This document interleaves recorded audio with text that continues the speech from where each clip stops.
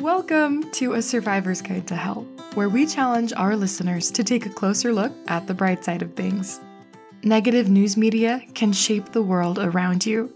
Did you know that stories on crime and suicide are followed by an elevated crime and suicide rate?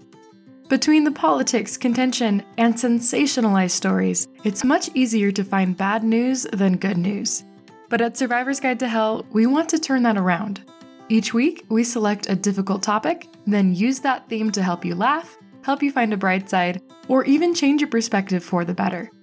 We want to help improve your mood, your character, and your mental health with a healthy dose of silver linings. We're honored to have you as our guest. Today, our unpleasant topic is the feeling of not being good enough.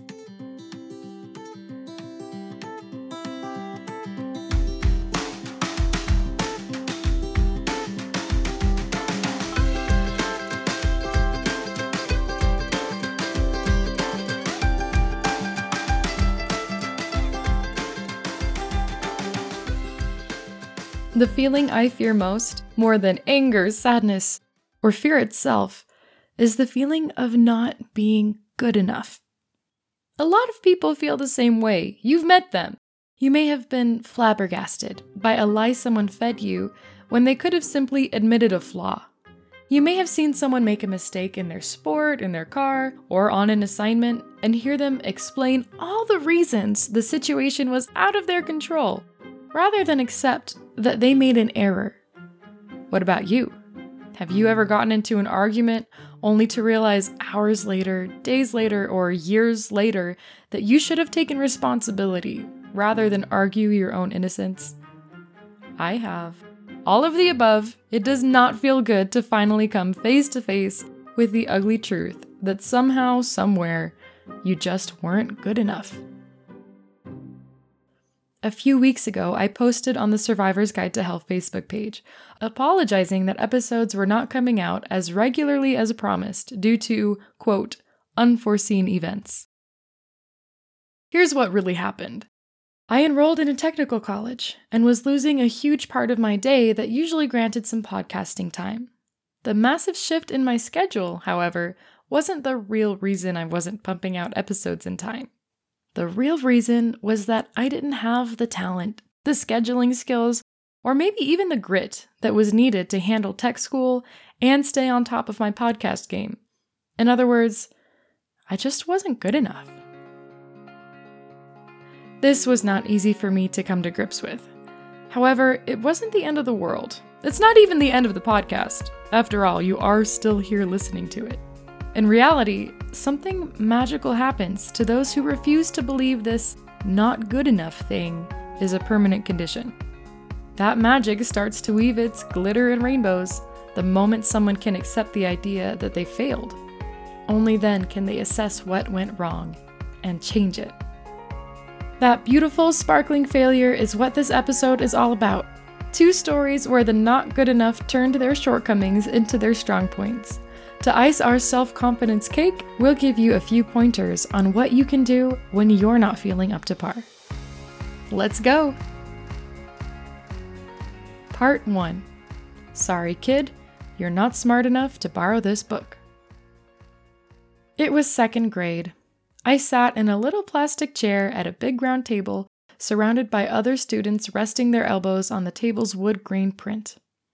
There were a few of these tables, and our teacher was weaving through them with a stack of papers rustling between her fingers. She was handing out our first test of the year. I received my sheet and looked at the contents. Just like I'd seen so many times before, this paper was numbered down the left side, with a blank line next to each number. It was a spelling test.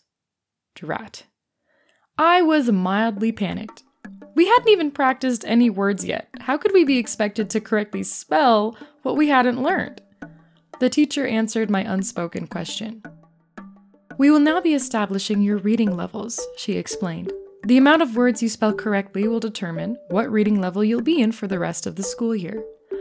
The teacher spent the next 10 minutes or so reading off a word, pausing, and repeating the word one more time before moving to the next.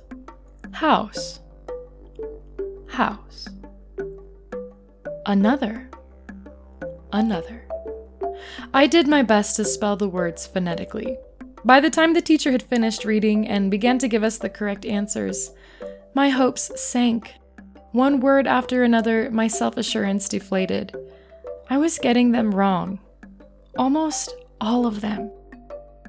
If you got 7 words or more correct, the teacher continued, you're in the green reading group this year. Good job.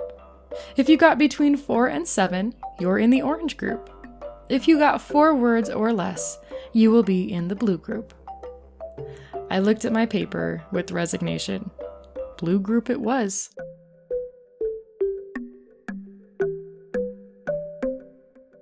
We were shuffled from our seats so that we were sharing our table only with other members of our color group.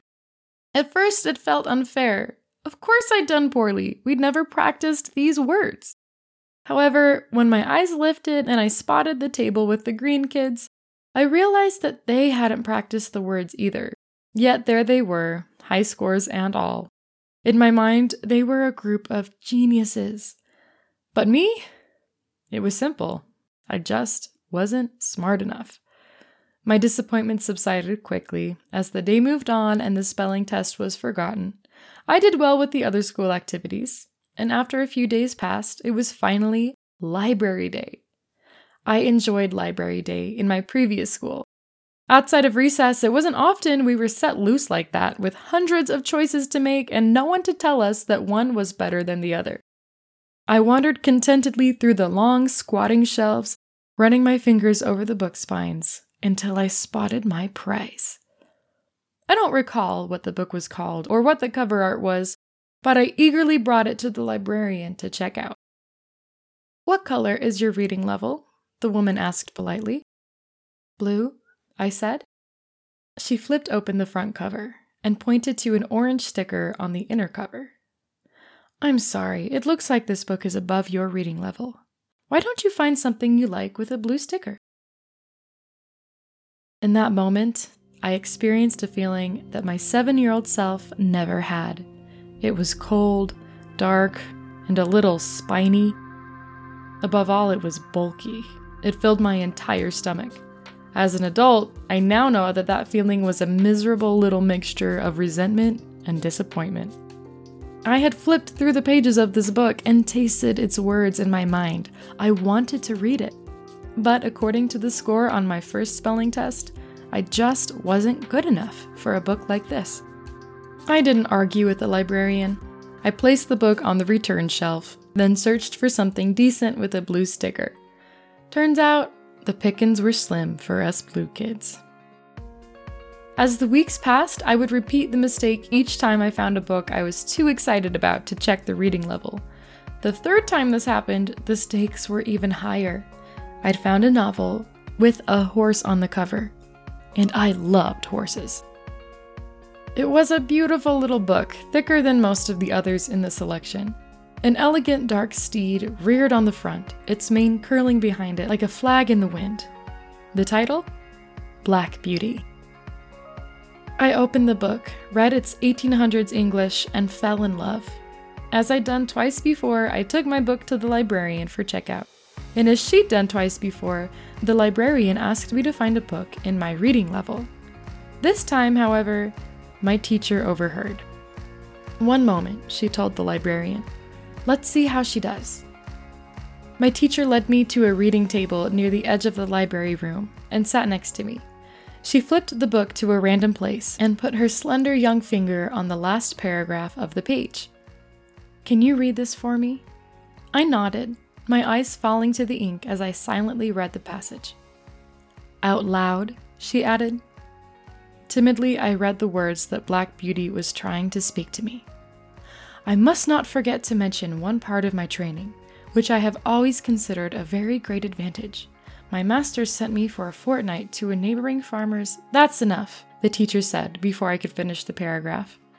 She walked me back to the checkout counter and set the book down. "This student doesn't have a problem with this book," she said. The librarian took Black Beauty, this forbidden novel of untold stories, scanned it, and handed it to me. Taking it out of the library felt like sneaking a sacred artifact out of an Indiana Jones-style booby-trapped temple. I eagerly took it back to my desk and proceeded to devour the words. As I read it over the next week or two, it was mostly with wide eyes, sometimes with teary ones. I was never told I couldn't check out a book again. Not even when I moved schools once more and discovered a series of animal encyclopedias that were only allowed to be loaned to teachers. After the librarian had seen me huddled on the ground for the umpteenth time, back to the bookshelf with an encyclopedia clutched in front of my greedy eyes, she let me take the books home. My spelling tests improved the more I read, rather than the other way around. It was still rare for me to get a perfect score. I never became a spelling master, but I did become a writer. By mid-elementary school, writing stories was my favorite thing to do, with reading stories in close second.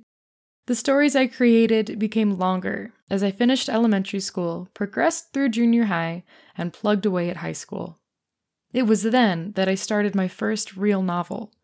This was also when it was time to start thinking about college, which meant that the ACT was right around the corner.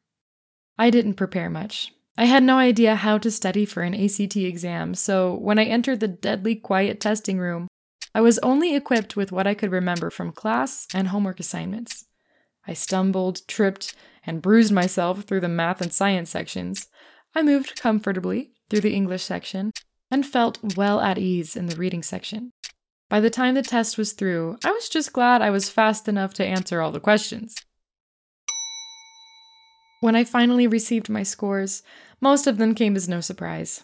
I hovered around average in math and science. I did well with English. The biggest shock came, however, when I looked at the reading comprehension score. According to this paper, I was in the 98th percentile. The ACT is administered in countries all over the world, with nearly 2 million students taking it each year. When it came to reading, I had scored higher than 98% of them. A lot has happened since I took the ACT, but I still devour books as fast as I can, and I still write them as well. I still struggle with math and have a hard time remembering the small details that make up subjects like biology and history. For all my reading and writing accomplishments, I still haven't published America's Next Great Novel or won any Nobel Prizes for my astounding storytelling technique. There are plenty of days I still feel like I'm just not good enough. During times like those, it helps me to remember second grade, when I was told my reading ability was too low to check out a book. If I've traveled that far from there, who knows where my failures could take me from here. Part 2. How a reject artist sold a painting for $110 million. For our next story, I want you to picture Paris. Not just any Paris, but an 1850s Paris, where women moved about the city in swollen dresses that dripped in lace and bows, and men like Napoleon III strove to build France into a veritable empire. Paris was the leading center of arts, fashion, and commerce, and it was at this time that a man named Oscar Claude packed his paintbrushes, bid farewell to his humble Normandy, and decided to move. Oscar was a natural painter. He enjoyed doing his work outdoors and had made quite a reputation for himself in the town where he was raised. Now, as one of Paris's newest residents, his sights were much higher than a meager local fame. Oscar had moved to the epicenter of elite artists, just miles from what may have been the most prestigious art exhibition of its time, the Paris Salon. The Salon was a big deal, a very big deal. The Paris Salon was the French Academy of Art's official art exhibition and was an incredibly competitive arena for an artist to display their work in. Art was selected for the Salon by an elite jury of academics. In other words, it was up to this group of judges to determine what was good art and what was bad art, and their opinions shaped the trends of the entire world. The jury's tastes were narrow, heavily favoring realism that featured conservative subjects such as historical figures, scenes from mythology, and attractive pale women with demure stares and massive dresses. The Salon jury considered it their mission to find potential in budding artists and nurture it to blooming. To them, however, potential was hard to come by. The upscale exhibition was held in the famous Louvre Art Museum, where the accepted paintings blanketed virtually any surface of the wall they could fit on. The paintings that the jury deemed to be the best were hung around eye level, while the lesser submissions they had accepted were hung high on the wall, some nearly kissing the ceiling and leaving patrons to crane their necks to admire the work, if they thought it was worth the neck ache. Being accepted into the salon could make an artist's career. Rejections from the salon could break it. It was even reported that one artist killed himself after being rejected. Needless to say, it was no small accomplishment for Oscar Claude to have his art accepted on his first attempt at the age of 24. 2 paintings were accepted, in fact, one of his lover standing in a green dress, and another depicting a quiet scene at the beach.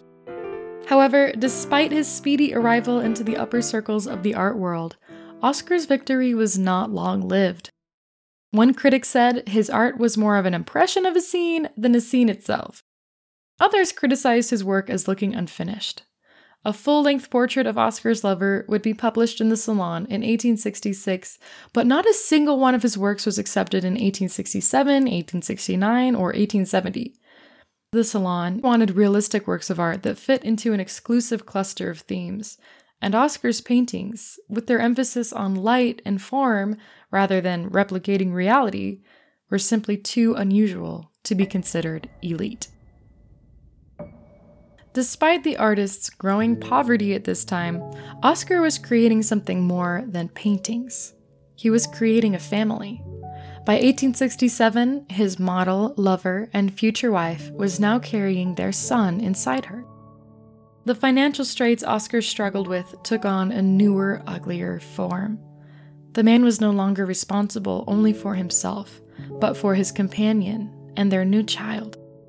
Oscar's father, who did not approve of his decision to make a career as an artist, nor of impregnating his lover, cut off Oscar's financial aid. The young family cascaded deeper into poverty. Oscar Claude was struggling. He was known to get frustrated with his paintings, tear them apart, then sink into a soup of depression and self-doubt. The Salon scorned him, critics seethed at him, his family was fighting just to create a livable existence. Even his brief brushes with glory at the Paris Salon were marred by criticism, so much so that one of his pieces was removed from its place on the wall and put in the back room, dedicated to rejected works. It would seem that at nearly every level, Oscar Claude was not good enough, and he could feel it. At the very least, he still had his friends. Oscar would frequently meet with his fellow artists at the Café Gerbois, where the Salon often floated to the top of the conversation. It turns out that Oscar wasn't the only one being rejected, and soon a passionate idea began to stir. What if Oscar and his companions held their own salon? After enough cafe meetings and an argument or two, the artists finally committed to the idea. This time, it was their turn to scorn as they threw the salon's rules, politics, and general snobbery into Paris's gutters. In 1874, the men set up a collective, rented a space, filled it with 165 works of art, and charged a single franc for visitors to observe their displays. No jury, no elite, just the kind of art that they actually wanted to paint. 3,500 people attended. It wasn't the same magnitude as the Paris Salon, but it accomplished 2 things. 1, it earned the starving artists about 3,500 francs, which was a handsome sum of money, and 2, it placed them in the public eye. When these artists discarded the rules of France's academics and created their own home field advantage, something incredible happened. They began to be appreciated. Criticism was still definitely apparent, but this time, so was praise. The artists who hosted the show, who had now adopted the title Impressionists, were demanding to be reckoned with, and they were making a place in the world without any help from the Paris Salon. The success of the Renegade Art Show greased the wheels of Oscar's career. During the late 1880s, he finally achieved solid financial success and a name in the art world. As time passed, even after his death, his fame would only grow. However, since Oscar Claude was only his first and middle name, you probably won't hear it floating around art circles today. Instead, you may recognize this artist as Claude Monet. The Monet, whose painting of several haystacks recently sold for $110.7 million at auction, which, for reference, is more than the GDP of 151 countries, including Kenya, Puerto Rico, and Croatia. You may also recognize the names Pissarro and Renoir. These were some of the men who joined with Monet at the Gerbois Café and displayed their pieces in the Renegade Art Show. For those of us that fail on occasion, aka the whole of the human race, it's always important to look inward and see what areas we can take responsibility for. In other words, we should never stop asking ourselves what we should change in order to be better people. However, Monet, Renoir, Pissarro, and many others who joined the Rebel Art Show teach us a thought-provoking lesson. Sometimes not being enough has nothing to do with how good we actually are. Sometimes it simply means we're trying to be good at the wrong thing. Like a lifelong bowling champion trying his technique during a basketball game, or a master of chess fighting for victory over a round of chutes and ladders. Sometimes not being good enough just means you're trying to follow the wrong set of rules.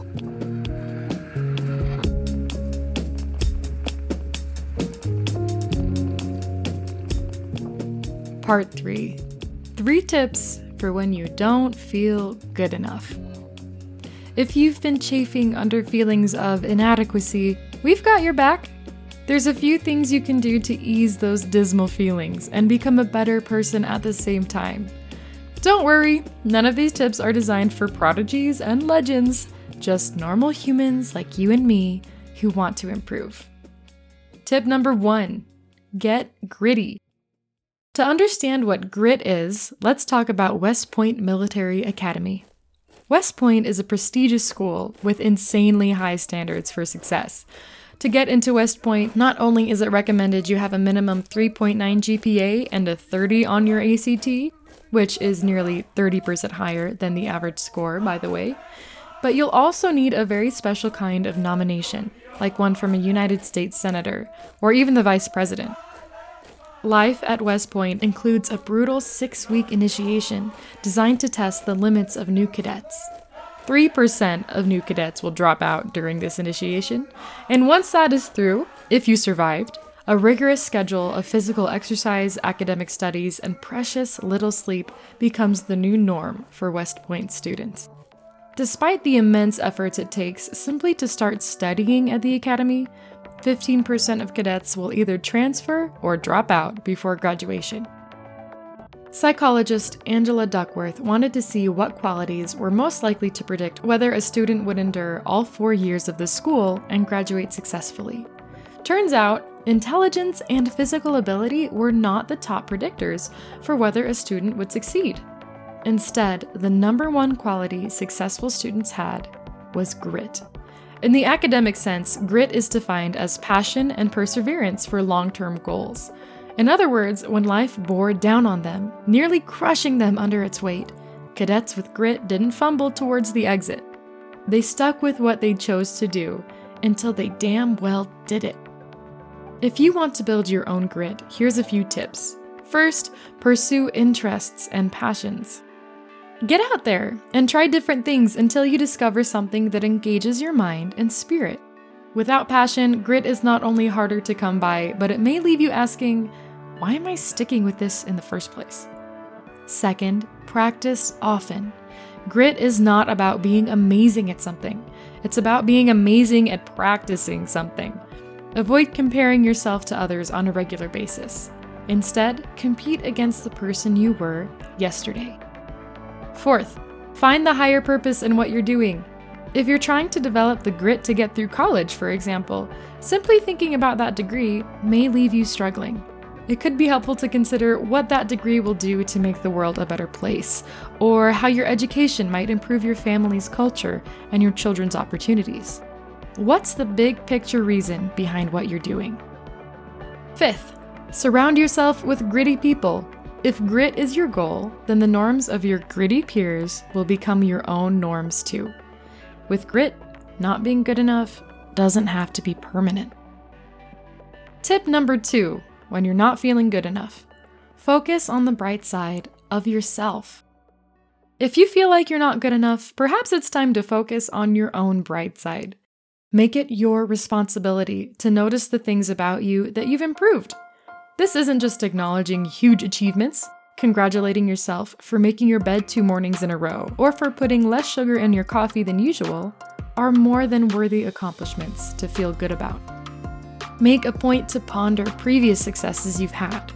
What are some times you've surprised others or even yourself with how well you did something? Have you ever achieved something you're proud of, like a degree, an award, a job, or even just a clean microwave? If so, remember those things. It may help to write them down and review them. In addition to focusing on past and present successes, you can polish the bright sides of yourself until they absolutely shine by engaging in acts of kindness. One study showed that teenagers that completed acts of kindness experienced boosts of self-esteem, especially when those acts were directed at strangers. Of course, don't forget to be kind to your roommates and family members. They can also help remind you of what a badass you really are. Tip 3. Mindset, mindset, mindset. Closely related to a gritty mindset is a growth mindset. A growth mindset means that you believe your most basic abilities can be improved through dedication and hard work. That's what Carol Dweck, Growth Mindset's leading researcher, says. The opposite of a growth mindset is a fixed mindset. You can probably guess what that means. That you believe your basic abilities are fixed right where they are and cannot be improved. If you're bad at something, it's because you're just fundamentally inadequate. Students with a growth mindset tend to perform better in school, participate in more advanced classes, and have a better attitude towards their mistakes. One experiment that measured activity in people's brains even discovered that growth-minded people's minds stayed active when they gave an incorrect answer to a question, whereas fixed-minded people's brain activity tended to dull as they tuned out their mistakes. If you want to get better at something you're bad at, a growth mindset is key. Simply learning about this mindset can get you pretty far. Students who are taught principles of a growth mindset tend to achieve better marks. Another simple step to developing a growth mindset is pushing yourself outside your comfort zone over a period of time and paying close attention to your progress. If you see yourself getting better after some hours of hard work, you're bound to become a bigger believer in your own potential.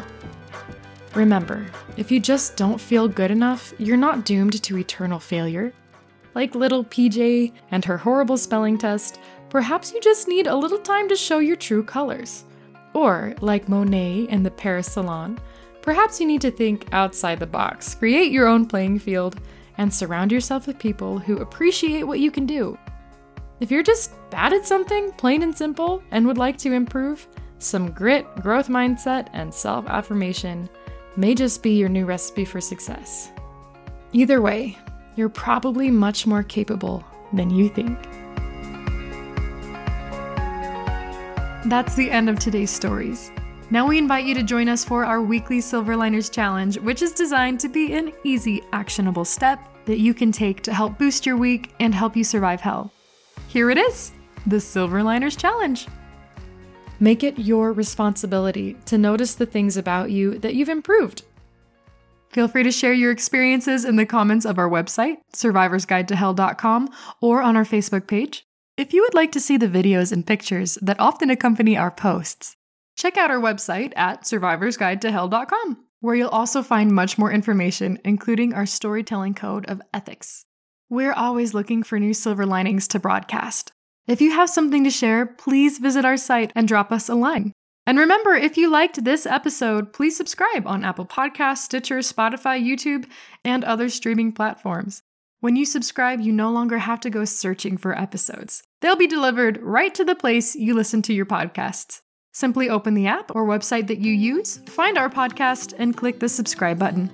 You'll also be helping to support us as we spread our good vibes. If you like Survivor's Guide to Hell and would like to contribute some fuel for our fire, then you're already on the right track. Just listening is the best thing you can do.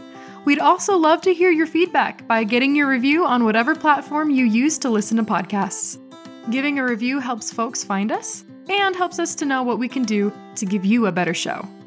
Last but not least, our cheesy joke of the week. Two painters paint a house and hand the customer the bill. The customer notices that the men charged no money for the actual paint. The customer says, "You guys did such a good job. Why aren't you charging me for the paint?" The head painter looks at the man and says, "Don't worry about the paint.